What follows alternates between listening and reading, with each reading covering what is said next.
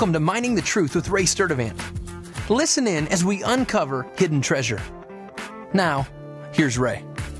Hi, I'm Ray Sturdivant. We're looking at control, and today we'll see that control is the opposite of love. We can't be controlling and loving at the same time. They're mutually exclusive. A great exercise is to take the great chapter on love, which is 1 Corinthians 13, and substitute the word love for control in a few of the verses and read it as a negative. See if this exercise resonates with you. 1 Corinthians 13:4. Control is not patient. Control is not kind and is always jealous. Control brags and is arrogant. It acts unbecomingly. It seeks its own. It's always provoked, always takes into account a wrong suffered. It rejoices in unrighteousness, but does not rejoice with the truth. It doesn't bear anything. It doesn't believe anything. It doesn't have hope, and endures nothing. You're probably saying about now, what about all the commands to be under God's control? God is giving us the choice to say no to Him, or there would be no appeal in the Bible to turn to Him and respond to His love. Responding to love is voluntary. When true love is received, it controls us in the sense that we voluntarily want to follow and love in response to true love. 2 Corinthians 5:14. For the love of Christ controls us, having concluded this, that one died for all, therefore all died. You can't force anyone to love through control. You can only create love in another by demonstrating as an example the kind of love that you have yourself.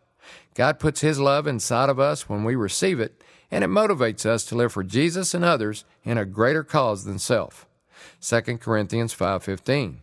And He died for all, so that they who live might no longer live for themselves, but for Him who died and rose again on their behalf. Jesus showed us how to love, but He never forces it on us because it cost Him everything. He demonstrates love, and He did it publicly. The crucifixion was the polar opposite of control. Romans 5:8. But God demonstrates His own love toward us in that while we were yet sinners, Christ died for us.